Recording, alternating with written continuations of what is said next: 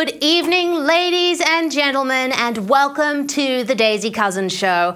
I'm Daisy Cousens, and I'm thrilled to be here on ADH TV for your viewing pleasure every week, twice a week, and boy, do we have a bumper show for you tonight. Joining me is former Nationals MP George Christensen to discuss the exciting election of libertarian populist Javier Milei in the recent Argentinian election, as well as the release of all 40,000 hours of footage from the January 6 Capitol riot and what that might mean for January 6 defendants and the upcoming US election. Founder of Nuclear for Australia, Will Shackel, will also join me to discuss his upcoming trip to COP28 to petition the Australian delegation to include nuclear power in Australia's energy future. But first, there's been a new trend on the Chinese-owned social media app TikTok over the past week. Put simply, certain Generation Z TikTok users, that is, people under the age of about 24, have a new hero to look up to. And no, it's not Greta Thunberg. It is, of all people, Osama bin Laden. Yes, members of the younger generation have uncovered the letter to America bin Laden wrote in 2002, outlining the reasons why he plotted and executed the 9/11 terrorist attack on the World Trade Center in 2001. The letter was published by The Guardian at the time, and until the other day was still available on the site for people to access. After reading bin Laden's letter, these Gen Z kiddies have decided their minds have been literally blown by the supposedly erudite, philosophical, enlightening opining within. Now, of course, any normal person who reads bin Laden's letter will see it for what it is, an anti-Western, anti-Semitic diatribe written by a psychopathic mass murderer attempting to justify the killing of nearly 3,000 people. But this new generation are viewing Osama's offering through a more academic lens, unencumbered as they are with the burden of having been born before the 9/11 attack and therefore experiencing it in real time. The viral trend appeared to start with a social media influencer called Lynette Adkins, who posted this video on TikTok. I need everyone to stop what they're doing right now and go read. It's literally 2 pages. Go read A Letter to America. And please come back here and just let me know what you think, because I feel like I'm going through an existential crisis right now, and a lot of people are. So I just need someone else to be feeling this too. This quickly inspired other Gen Z TikTok users to source the letter, read it, and post their reactions on TikTok. Here is just a few samples. To deceive you, my voice just wants to leave.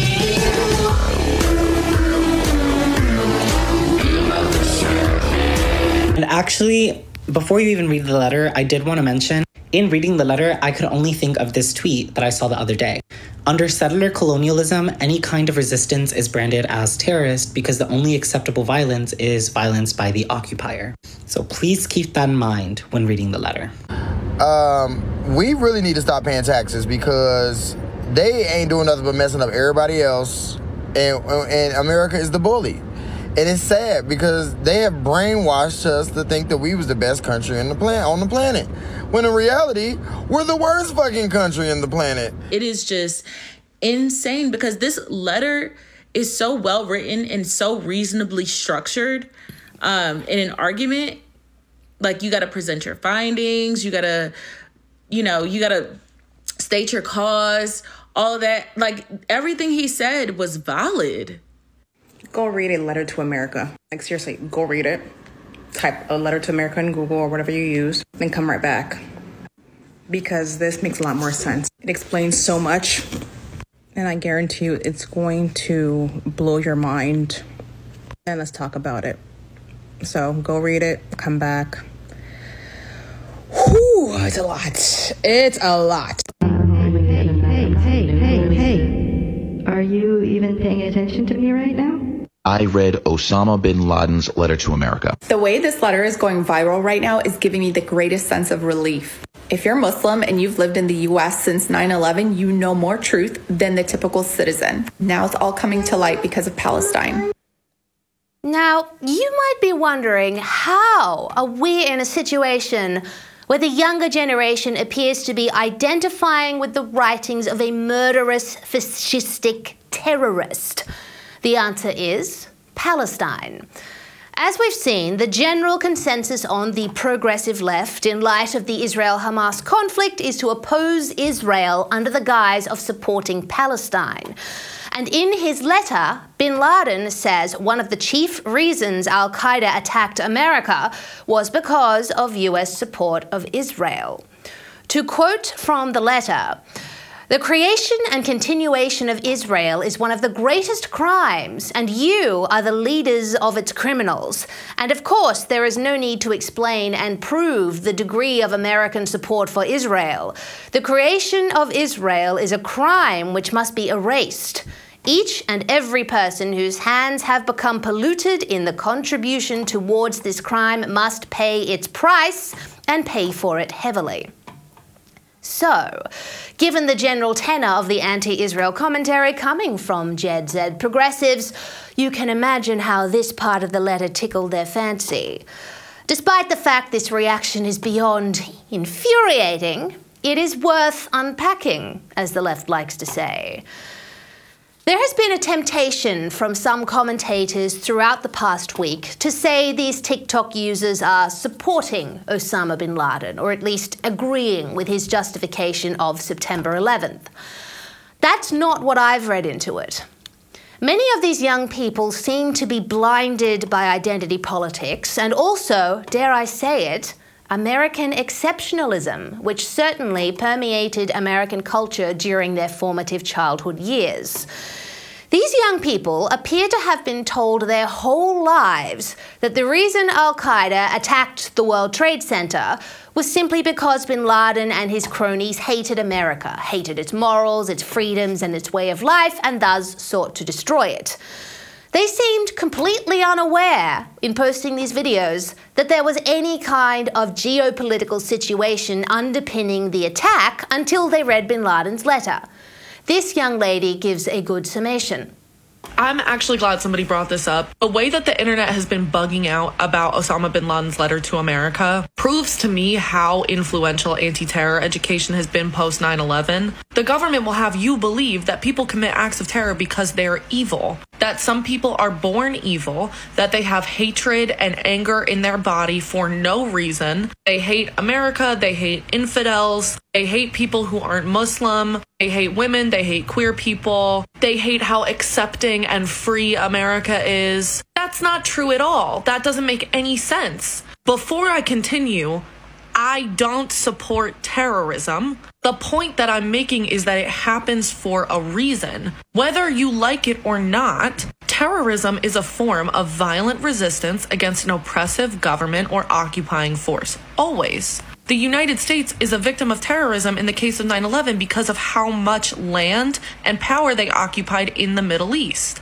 There is terrorism occurring in Palestine and Israel right now because Palestinians, and by extension Hamas, have been victims of an oppressive, violent apartheid government regime. When you have oppressive governments or occupying forces, it pushes people to a point where this is their only option. That doesn't make it okay, but that does make it what happens.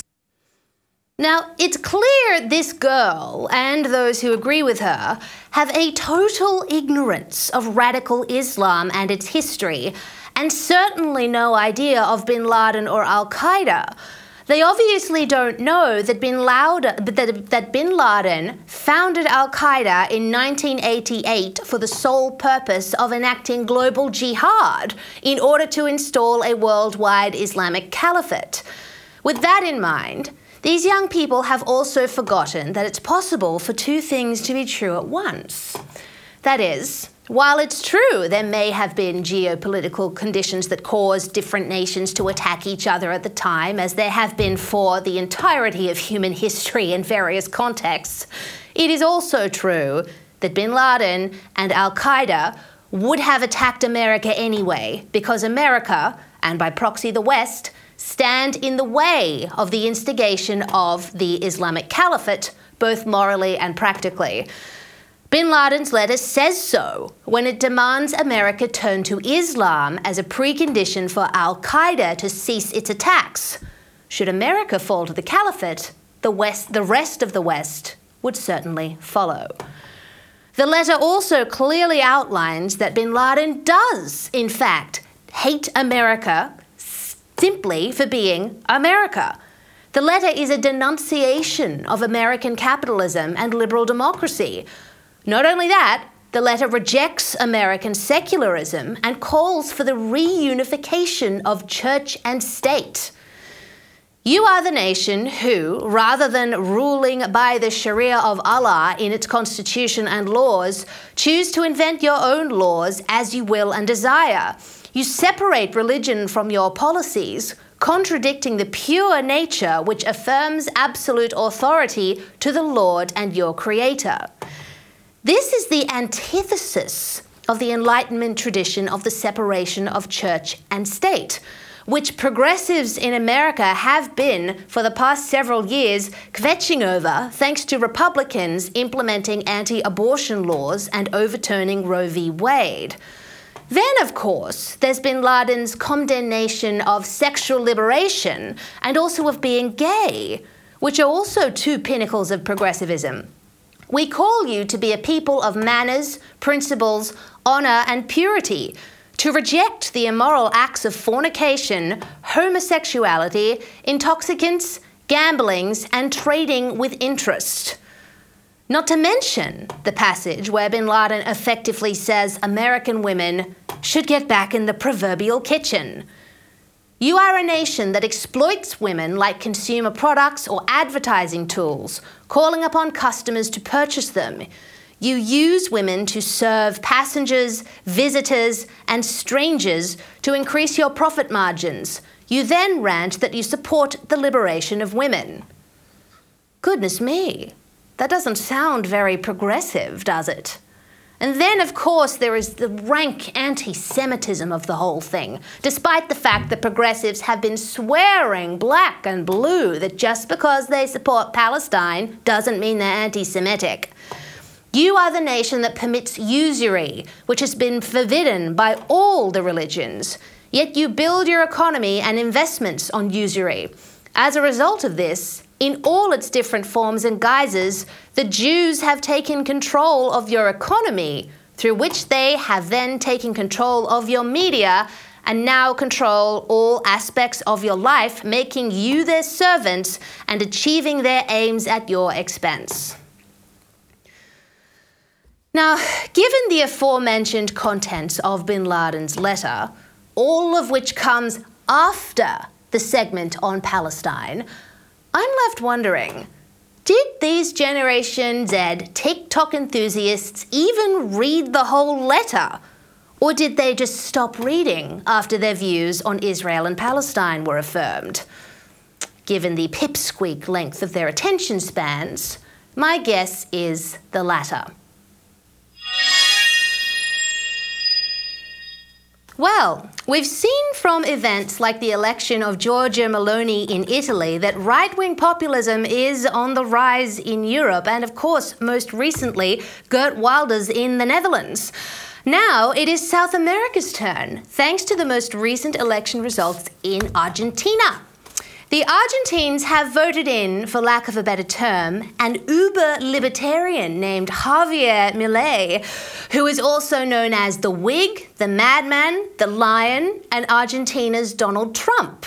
With a flair for the theatrical, the humble chainsaw became emblematic during his campaign, symbolic of his plan to effectively take a chainsaw to Argentina's public sector, which would involve slashing government spending from 38% to 23% of the nation's GDP.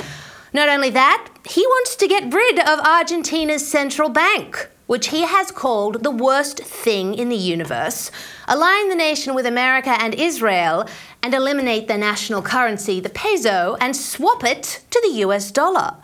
But it's his brawling in the trenches of the culture war that has really caught the world's attention, as demonstrated in this clip, which went viral a few months ago.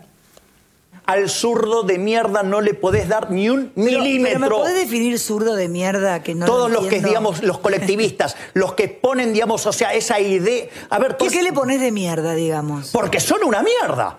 O sea, vos mezclás... no, pero es que eso si es pensás, pero si pensás distinto te van a aniquilar. Ese es el punto. Es decir, vos al zurdo no le podés dar un milímetro, porque le das un milímetro y lo toma para destrozarte. Es decir, digamos, o sea, vos no podés negociar con el zurdo. No se negocia. No se negocia con esa mierda, no se negocia porque te van a llevar puesto. You most certainly get the picture. He's also wonderfully tough on China, and unlike our mincing pro-China PM Anthony Albanese, Malay calls the CCP out for what they are. Y en cuanto a China, es uno de los socios principales de comercio. Bueno, serán socios comerciales del sector privado. Nosotros no hacemos pacto con comunistas. Pero entonces, ¿qué harías? O sea, ¿no cerrarías las relaciones de Argentina con China? Yo no promovería la relación con comunistas, ni con Cuba, ni con Venezuela, ni con Corea del Norte, ni con Nicaragua, ni con China. O sea, para Venezuela vas a cambiar la política. Obviamente. Claramente. It is, to say the least, an incredibly exciting development in global politics. And joining me to celebrate Javier Milei's victory and speculate as to his future is former Federal Nationals MP George Christensen. George, it's fabulous to have you here tonight. How are you? I'm doing very well, Daisy. Even better to know that liberty and freedom is spreading around the world. Yes, indeed. It's a very, very good day indeed. Now, George, there have been obviously comparisons made between Javier Milei and, of course, Donald Trump. Do you think the likeness goes beyond their striking appearances and fun radical rhetoric and also extends towards their policies? Yeah, well, the hairdo sort of gives it away a little bit. But look, I think there is a similarity there. They're both complete political outsiders, and they've both sort of come out of nowhere with rhetoric that is, sparking this wildfire amongst the people of Argentina. Same with in 2016 when Donald Trump's rhetoric sparked a wildfire with blue-collar America. So I think that there are a lot of similarities, and it will remain to be seen, how Javier Milei goes about implementing what he said he's going to do during the campaign. Unfortunately, when someone gets elected, they become a politician. And having been a politician, I know that you campaign in poetry, but you govern in prose. It gets kind of boring, it gets bogged down, and obviously there's different houses of parliament there in Argentina he has to compete with. But make no mistake, Daisy, his election is somewhat of a miracle. If anyone has followed Argentine politics, I mean, I visited Argentina it would have been about 2003, I think, and, got to understand the lay of the land. That country has been seeped in this sort of weird leftist cum Peronista politics now for decades. At one point, it was on par with Australia, and this is going back a fair bit in terms of standard of living, but the slip into socialism, and it is deep, deep, corrupt socialism that enveloped that country. I could tell you a lot about it. It looked like they were never, ever going to get out of it. So Milei promises a turnaround for Argentina, and I hope that happens. Oh, me too. It's fascinating time. And look, Milei is well known for his outbursts. We just saw one in that intro. That's, I think, my favourite one, where he goes on about leftists and what. Because we all understand that. We've all been there, sadly. But yes. One that's attracted quite a bit of attention, he is very controversial, was his consideration of legalising the human organ market. What do you make of that potential policy? Yeah, I think he had strong pushback from that and had that idea for all of 2 seconds. Look, I think that it's probably the uber libertarian coming out in him, but it went back into the box. So hopefully that stays in the box. I think that sometimes we can push our libertarianism way too far, and that was too far. Yeah, I think I'd have to agree with that. I mean, I love libertarians, and libertarianism is one of those ideologies that is so beautiful in theory, but when you put it into practice, it does need to be sort of tempered here and there. And I'd say that whole thing about legalising the human organ market is one of those areas where it has to be tempered. But now, indeed. Now, look, George, China commented on Malay's victory, saying the country looked forward to building on Argentinian-Chinese relations. But Malay has not been shy about his plans. It's going to be a lot of building. He's not shy about those plans to cut ties with China. Do you reckon this will actually inspire confidence in the West to question our own relations with China? Well, I hope so, but the way we deal with them, I mean, we're feeding the hand that's biting us. Quite honestly, we are. There is no motivation in Australian politics to economically decouple from China. I mean, what the government's done in the last few weeks there with China is basically double down on our economic coupling with China. It's going to pose a big problem for the future. I mean, if there ever is a blow-up in the Asia-Pacific and China finds itself on one side of the ledger and us on the other, we get a big problem on our hands. So Malay is showing the way. I mean, he doesn't mince around with his words. I mean, he called them assassins, and he pointed out that China's just not free. It's not a free country, so why would we bother having anything to do with them? Really, we want to be with other free countries. So I think that there's a lesson in that for the West, that's for sure. I love it. I love it. I love it. I so love it, and I can't wait to see where he goes, and I'm sure you and I both wish him all the best for the future. Yes. Now, speaking of free countries, or, you know, countries that pretend to be free but aren't really very free in practice, I don't think. Let's step over to the US for a second. Yes. Something quite interesting has happened. Over 40,000 hours of footage from the January 6th Capitol riot is now trickling out to the public thanks to the new Speaker of the House. Now, he's decided to release it all. I think this is a great thing. We've heard about the so-called horrors of this so-called insurrection for 2 years, and this is now some of what we're seeing. But the stories that we've heard about this supposedly horrible insurrection, and yes, there were bad elements of it, but they don't seem to be lining up with the footage. I mean, it's just sort of people walking neatly down corridors, George. What do you make of it all? Politest insurrection in the history of insurrections, Daisy, where people decided they were going to not run around and topple statues, but take photos walking through, you know, aisles that were roped off, looking at all the statues and the artwork within the Congress. I mean, it was never an insurrection. That was CNN, MSNBC hyperbole, Democrat hyperbole. And, you know, I think that the release of this footage is going to have a lot of people eating their own words talking about it. Sure, it was a riot. Sure, to bust into the Congress as they did against orders was most likely unlawful. But in terms of this being an attempt to overthrow the government, I mean, what a joke. It was nothing of the sort. Police were escorting people throughout the place. They were very orderly. They weren't there to do anything but to protest. It was a protest that got out of control, and I think that's what it should be written down to.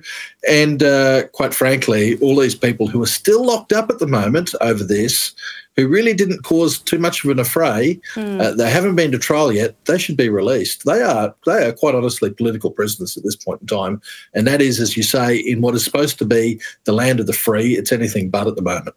That is really so true. I mean, I feel so sorry for America now, because I look back to 2020 and I think, my God, you guys could have had Donald Trump as your president again, and instead you ended up with, you know, little Mr. Pixie Fairy Dust and all the people behind him doing awful things. That's the way only way I can put it. But seriously, now look, Mike Johnson, who's the new Speaker of the House, who said he's going to release this footage, he's a Trump ally. The media is going insane over him because of that.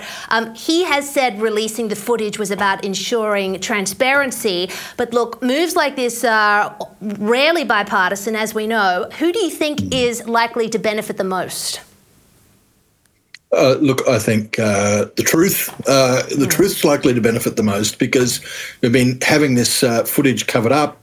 It's being talked about as if it was an attempt to overthrow the government. And I think that when people go through this, whatever it is, 40,000 hours, they'll find there was very little in the way of actual violence or anything intimidating. Sure, there was some rough and tumble bits of protest that were going on, but there was nothing like what the media made this out to be. So I think the truth will win out. And, of course, that will certainly be of benefit to Donald Trump, who is facing, trumped up political charges that he attempted to overthrow the lawful governance of the United States. And this footage will show that nothing like that actually occurred.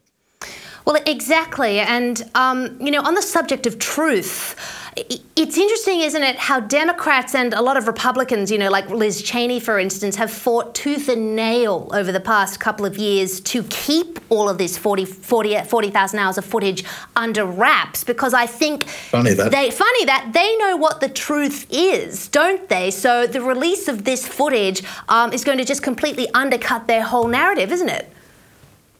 Yeah, it will. They wanted to keep it secret because keeping it secret meant they were able to maintain their narrative.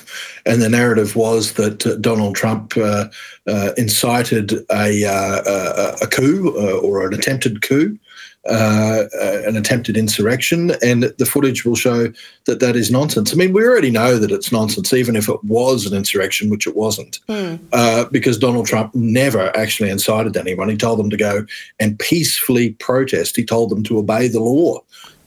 So what people did of their own volition was up to them. But at the end of the day, that footage is going to show that there was no insurrection. It was a protest that got out of control. Many protests get out of control. You don't end up, behind bars for years and years and years because of that. You don't end up actually, charging someone for high crimes and misdemeanors over that and disqualifying him from public office. But in the US, that's what they're trying to do. Yeah, I mean, I'm so glad that the truth will hopefully out, as they say, because there are a lot of, there are people who got 22 years in prison, George, for turning up at that protest, and as you and I both know, the doors just opened for them, which is suspicious in itself, because those you need a key you need a code to open those doors. A lot of people, I think, at least anecdotally I heard, they thought they were allowed in, didn't they? So how can you accuse them of an insurrection when they thought they were working within the law and just wandering into the building? Look, there's wheels within wheels about this. The head of the Capitol Police actually is on the record about saying, that there were too many bizarre things that actually happened that day for there not to be something else going on. That is the chief of the Capitol, former chief now of the Capitol Police, who tried desperately to get other law enforcement to bring this protest that was out of control under control, and he was denied at every turn. Particularly denied through requests to the Speaker's office, which controls what law enforcement comes in there. So, that all smells like and sounds like someone was trying to ensure that this protest did go out of control and was not brought under control for a very specific reason. And the specific reason was to get Donald Trump. That was the specific reason. Yeah, so they could dine out on this supposed insurrection that he supposedly incited through the next election campaign. I mean, it just Correct. Absolutely stinks. And I'm very, very sorry for Americans that they have to live through this level of just corruption and collusion in the upper echelons of their political class. It's outrageous. And speaking of things that are outrageous, George, I have to get your comment on this. Osama bin Laden's letter to America has taken TikTok by storm, with many Gen Z kiddies claiming it plunged them into an existential crisis after reading it. And it echoes what we've been hearing for weeks, that the October 7 attacks in Israel by Hamas were just self-defense. What are your thoughts on this? How have we ended up in this situation with our young people? What's happened, Daisy, is that the left has just eaten itself. I mean, you know, the radical Islamists are the furthest thing from leftists as you could possibly get. I mean, these people are basically Nazis with long beards and head coverings. That's what they are. And yet you have young people now celebrating this ideology, this religion, and this extremism.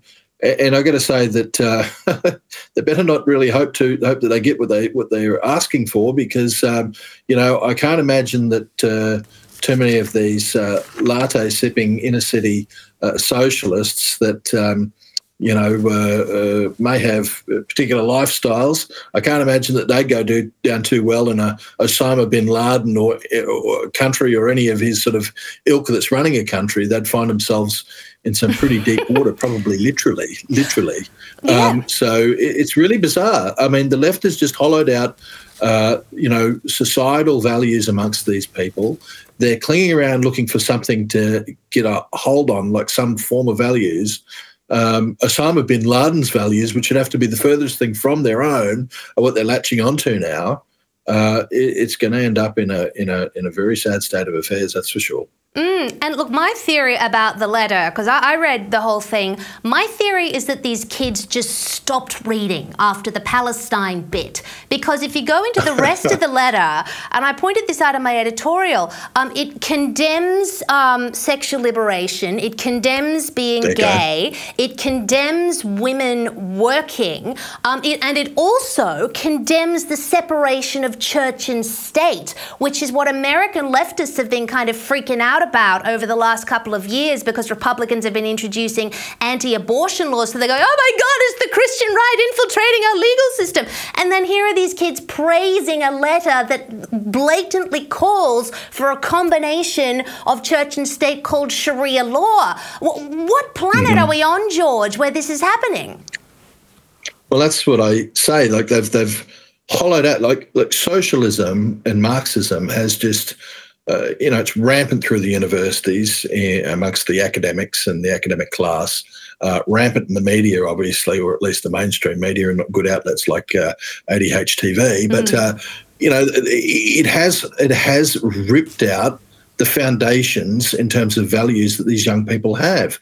They are, it's the closest thing to nihilism that we've probably had in generations that's going on right now. So when they see something like this, and I agree with you, they probably haven't looked at the fine print here.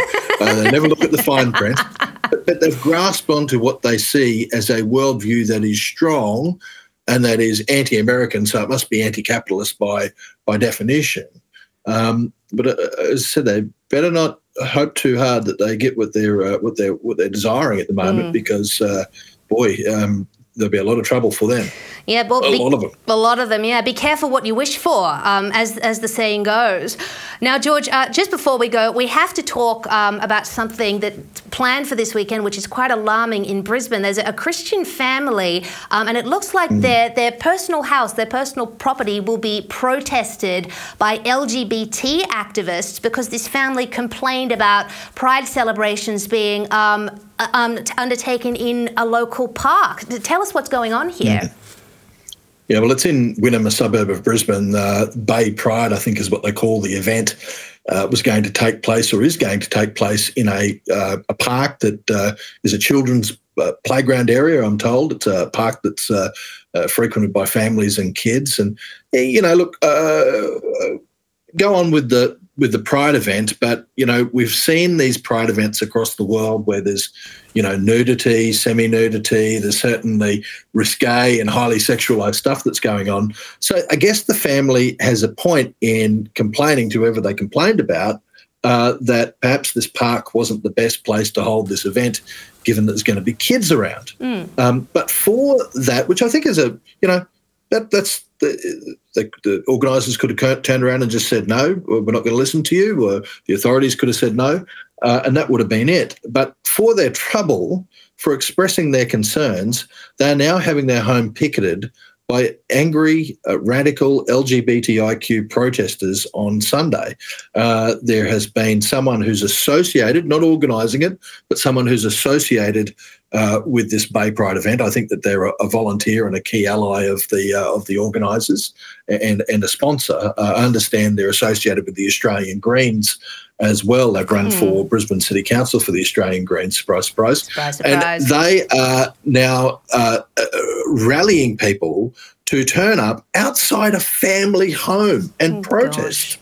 I mean, that is crazy. We haven't seen anything like that in Australia. I hope we don't see much more like that, because what it's going to have is this chilling effect on free speech, where people who want to raise concerns about, the safety of kids, about ensuring that kids don't see inappropriate things, they're going to start thinking twice about that for fear that their family home is going to come under siege. So, look, I hope that common sense prevails here and that this protest doesn't go ahead. There's quite a number of sponsors, local sponsors of this Bay Pride event who I understand today they've been receiving a lot of emails, Daisy, from people questioning whether or not they support this protest. So that might liven the organisers up to denounce it, which they should, and to say to all of their Bay Pride attendees, don't go anywhere near this family's home. And the thing is, George, what we've seen over the last few years with Pride events and Pride protests, I mean, like, I'm all for, like, be comfortable in your sexuality, be who you are. But the problem is there's been this nefarious cultish activist group that have made pride parades and pride protests more and more and more and more and more sexual over the past sort of 5 years. It didn't used to all be like that. It was, rainbow flags and, nice drag queens and, but now you see these videos of children whose parents take them to these parades and events with men just wearing gimp outfits and very little clothing and walking around on leashes, none of which is what Pride used to be. Mike, you can hardly blame parents then for being concerned that Pride events are going to happen, in the local parks. Do you think these radical activists are really actually doing a disservice to the community that they claim to represent? Absolutely. Look, a lot of these events have just become adult-only events where there's, as I say, semi-nudity, in some cases full nudity, right in front of children. Sexualised acts, you've talked about some of them.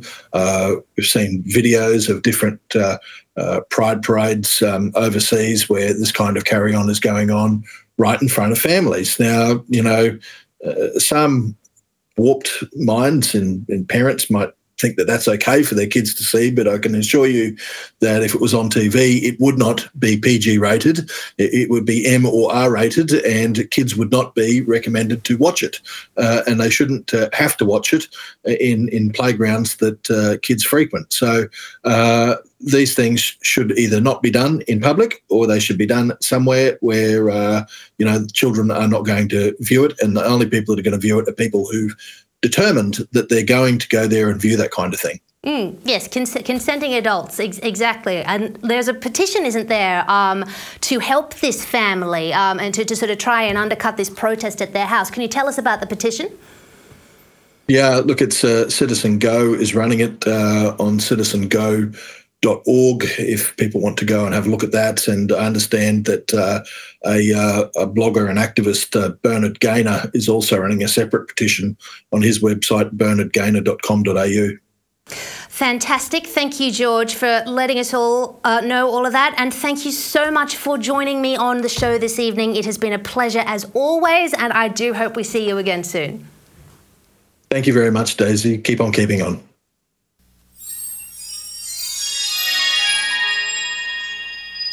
In the ever-present climate wars, nuclear energy is very much reviled by renewable ideologues like Australia's hapless climate minister, Chris Bowen, regardless of the fact it's really the only way to move the world on from using fossil fuels as a baseload source of power. Nuclear energy is essential to achieving the lofty political goal of net zero, and yet still, so many leftist and green politicians turn their noses up at it. Chris Bowen argues, among other things, that nuclear energy is just too expensive, which is a bit rich, considering how Australia's power bills have soared in the time Labor has been in power, thanks at least in part to their renewable energy zealotry. However, as my next guest once infamously pointed out, it's impossible to ascertain the price of nuclear energy in Australia while there is a ban implemented on using it. Duh. In fact, my next guest is so passionate about nuclear energy that last year he founded the organisation Nuclear for Australia and is planning a trip to climate conference COP28 with a petition for the Australian delegation to include nuclear power in Australia's energy plans. And believe it or not, he's only just 17 years old. It is such a treat to be joined again tonight by founder of Nuclear for Australia, Will Shackel, to talk about why Australia needs nuclear energy and to talk about his upcoming trip to speak truth to power at COP28. Will, it is fabulous to see you here this evening. How have you been? Very good. Thanks for having me on, Daisy. Well, it's my pleasure, and I'm very excited to chat. So tell me, what has the response to your petition been like? Well, it's been excellent. So far, there's already 3,000 signatures on my petition calling for the Australian delegation at COP28 to support nuclear energy, which is, I think, incredible progress for a petition that I only launched a few weeks ago. So it shows that Australians support nuclear energy and that they support the Australian delegation at COP28 in ultimately advocating for nuclear energy on the global stage. And look, with so much focus on providing reliable and carbon-friendly energy, you know, the government is all about net zero and green energy and all of that. Why is it, do you think, that the government is so reluctant to explore nuclear? Well, honestly, I don't know, because if the government was serious about tackling climate change, then they would embrace the cleanest form of power, which is undoubtedly nuclear energy. Nuclear energy is some of the lowest greenhouse gas emissions of any energy source. So if it was just about addressing climate change, then nuclear energy would be embraced any day of the week. So it makes very little sense to me why Australia, when having a solution to climate change and when looking at our policies on climate change, wouldn't have nuclear energy as part of that equation. And also, it just doesn't make sense why we would completely rule out a solution like nuclear when statistically we know it's probably the best and the only guaranteed path to net zero that actually exists for a country like Australia. And the other thing about nuclear energy is that it gets painted as being very unsafe. You know, people think about the Chernobyl disaster, for instance. But nuclear is extremely safe, isn't it? I mean, a lot safer than wind and solar, isn't it? It statistically is the second safest form of energy, which is incredibly important. And nuclear actually has one of the strongest safety records and the strongest safety cultures of any industry that exists. It's one of the most highly regulated industries, and probably many people would think that that's a fair thing, that it is the most highly regulated industry, probably of many industries. But when you compare it to other energy sources, undoubtedly it is one of the safest, especially when you compare it to fossil fuels, which are known to kill millions of people per year from pollution. There's also, many would claim, also the direct harms from fossil fuels as a result of climate change. But specifically, I think that there is a huge safety risk which is posed by fossil fuels in regards to pollution. And when you look at how nuclear is able to be a very good solution to that, there's certainly a case for nuclear energy to replace the current fossil fuel generation in Australia just on safety alone. And I think I'll just point to one specific statistic. It's actually been estimated that as a result of nuclear energy off-putting fossil fuels, nuclear energy has actually saved 1.84 million lives because it's basically avoided all of that pollution and all of the deaths that inevitably do come from that pollution. So nuclear energy is an incredibly safe energy source, and I would argue safer than any of the energy sources that Australia is currently using in our energy mix. And look, you mentioned pollution. That's an interesting point.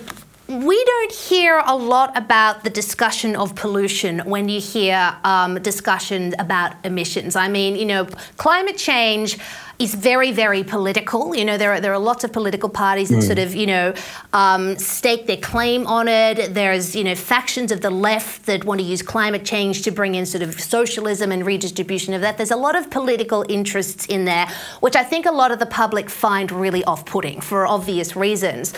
Why do you think there is not as much discussion of pollution and reducing pollution and giving people cleaner air when the government talks about its energy policy? Surely that's a much better way of getting people on board, isn't it? Well, look, I'm personally someone who believes that climate change does have an impact on human health. And I think that why I support nuclear energy is because I think that nuclear is a solution to the climate crisis. But at the same time, it's also a really important solution to the energy crisis, which is often overlooked. I would say that I don't personally understand why we aren't talking more about the direct health impacts of pollution. I think that's a huge issue. And it's certainly, I think, something that everyone can agree on, regardless of your thoughts on climate change and whether you think it's human-induced or actually having impacts or will have impacts on human life. It is just undoubtable that around the world, especially in some of the most disadvantaged countries around the world, that pollution is a major issue, and fossil fuels do contribute to that. So a solution like nuclear is incredibly beneficial when it doesn't emit that same pollution into the atmosphere. And I think something really important to also point out is when people see those images of nuclear power plants and the grey smoke coming out of those nuclear reactors, that's not pollution, that's simply water vapour. Nuclear reactors do not, I think I'd really stress that point, that nuclear reactors are not contributing to the pollution issue around the world, and as a result of that, are incredibly good on a safety comparison, especially compared to fossil fuels. I really do agree with you about the pollution argument. I mean, I live in Brisbane. I fly to Sydney for work once a week. And I actually notice a difference in air quality just between Sydney and Brisbane, because Sydney is, it's much more densely populated. There are more cars. I go back to Brisbane and it still feels like city air, but there's a notable difference in the air quality, I find, just going between the two kind of major cities. So, yeah, I agree. I think we should be talking about pollution a lot more because, as you say, go ahead. Yeah, no, it's even interesting, and I know that Dr. Carl did a video on this actually, I think today, but when you compare fossil fuels and nuclear reactors, it's actually, the fact is that when you burn coal, that releases more radiation than a nuclear power plant as well. So when it's things like pollution and also just general radioactivity exposure to radiation is drastically worse when it comes to a coal-fired power plant. Now, I'm not going to say that that's an issue because people are able to tolerate certain amounts, reasonable amounts of radiation. Radiation is all around us, but it's important to point out some of these things which often go dismissed, like pollution and also like radiation exposure. Absolutely. Very well said, Will. Now, we have to talk a little bit about dear old Chris Bowen, who he doesn't like nuclear power. He has said that nuclear is, to quote him, nuclear is too slow, too expensive, and too out of sync with the competitive advantages in Australia. Will, what is your response to that? Well, actually, a few days ago, we learned that Australia is not on track to reach our climate targets, and government subsidies are now what is needed to get us back on track to reach those climate targets. And ultimately, that's going to mean taxpayer money going towards renewables to prop them up. So I think it's very hard for people to believe that nuclear is not a solution that should be considered when we consider the solutions we're currently using and they don't look like they're able to stand up on their own legs without government support. So I make this argument that we should not have a ban on nuclear energy, even if nuclear energy was the most expensive form of energy, even if it took too long to build, at least lift the ban and see what happens, because no one would be silly enough to build a nuclear reactor if it was so expensive. But I think we'd actually be proven wrong, because when you look around the world, there's 50 countries which are considering nuclear energy for the first time, which shows that there is a viability to nuclear energy. Even in China, they're building 22 nuclear reactors at the moment, the most in the world. If they didn't think nuclear energy was economically viable, then they would not be building those same reactors. And the last example, which I think is particularly telling, is actually the location of where COP28, the UN climate conference, will be held at the end of this year, which I'll be attending. That's in the United Arab Emirates. And they've got 4 nuclear reactors there, which are providing about a quarter of their electricity. And they were able to develop those reactors in about a decade. And they're also considering building a further 2 based on the success of those. So if a nation like the UAE, which is highly reliant on fossil fuels, and obviously due to its position near the equator has lots of access to renewable resources like solar, still sees the need for nuclear energy, then why isn't it necessary in Australia, and why wouldn't it stack up in Australia?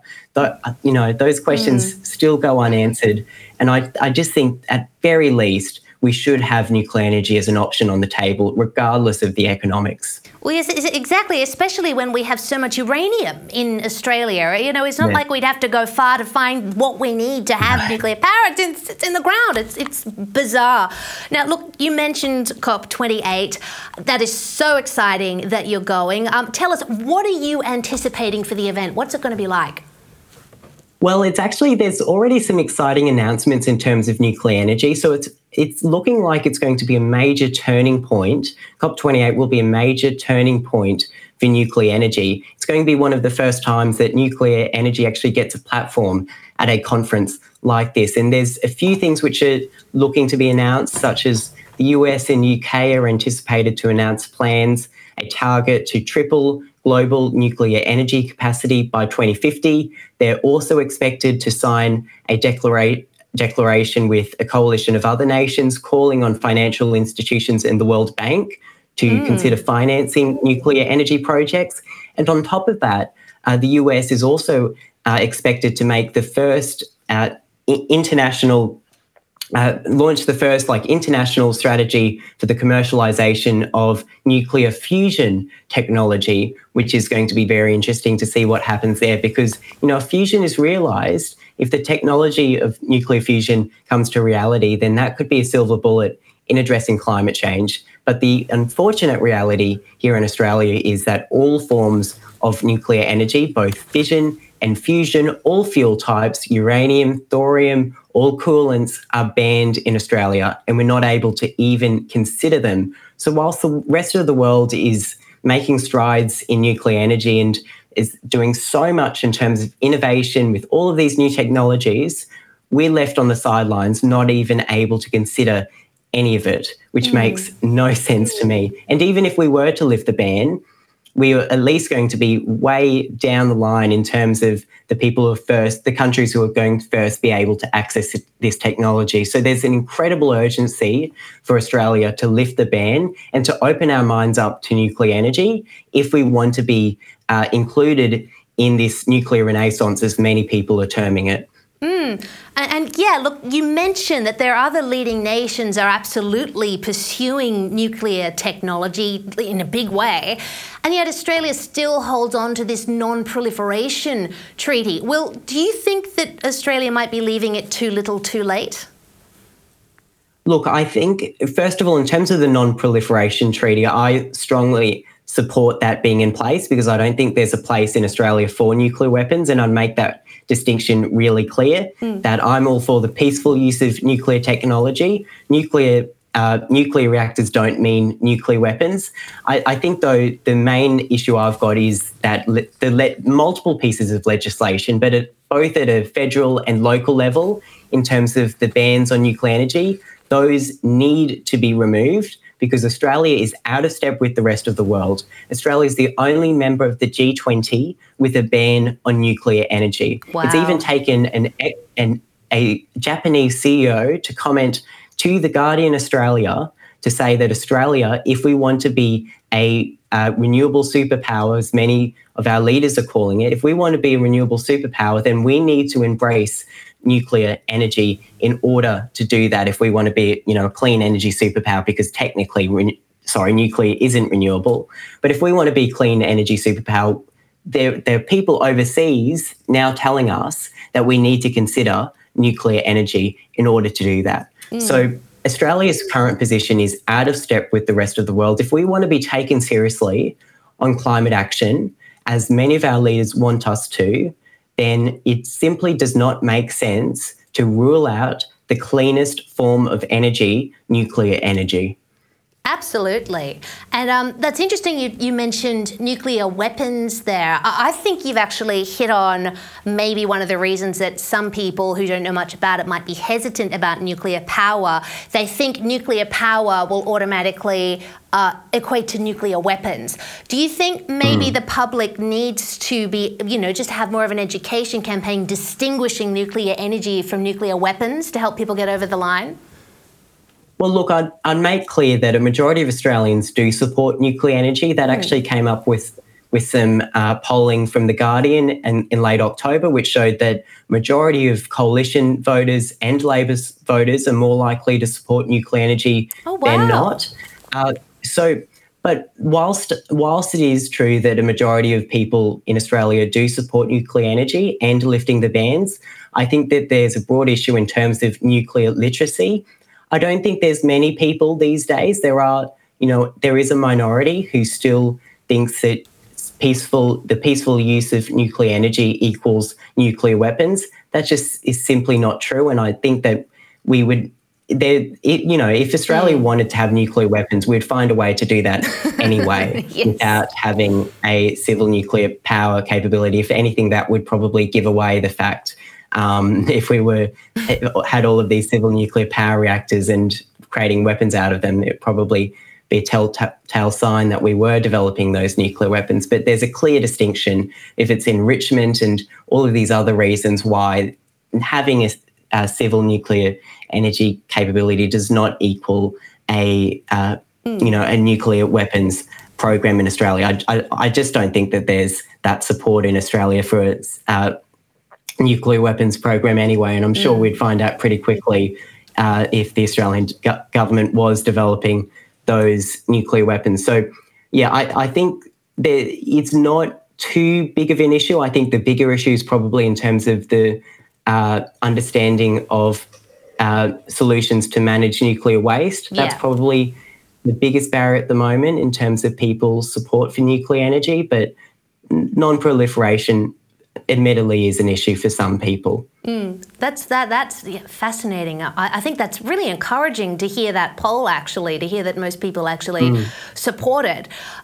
Now, Will, it's been phenomenal to have you on, and what we're going to do now is put up the QR code to your petition on the screen. There you see all my wonderful ADHTV viewers. It is up there on the screen. The goal is 10,000 signatures. Everyone who's watching, get out your phone, open up the camera app, hold it up to the screen. A little hyperlink should appear just underneath. Just tap that with your finger, and that should pop up the website where you can sign Will's petition. And share it. And share it. And please, everyone, make sure you share that petition on social media. Will Shackel, what you're doing is fabulous. It has been fantastic to have you on the program this evening, and I do hope we see you again. And best of luck at COP28. I can't wait to hear all about it. Thank you, Daisy.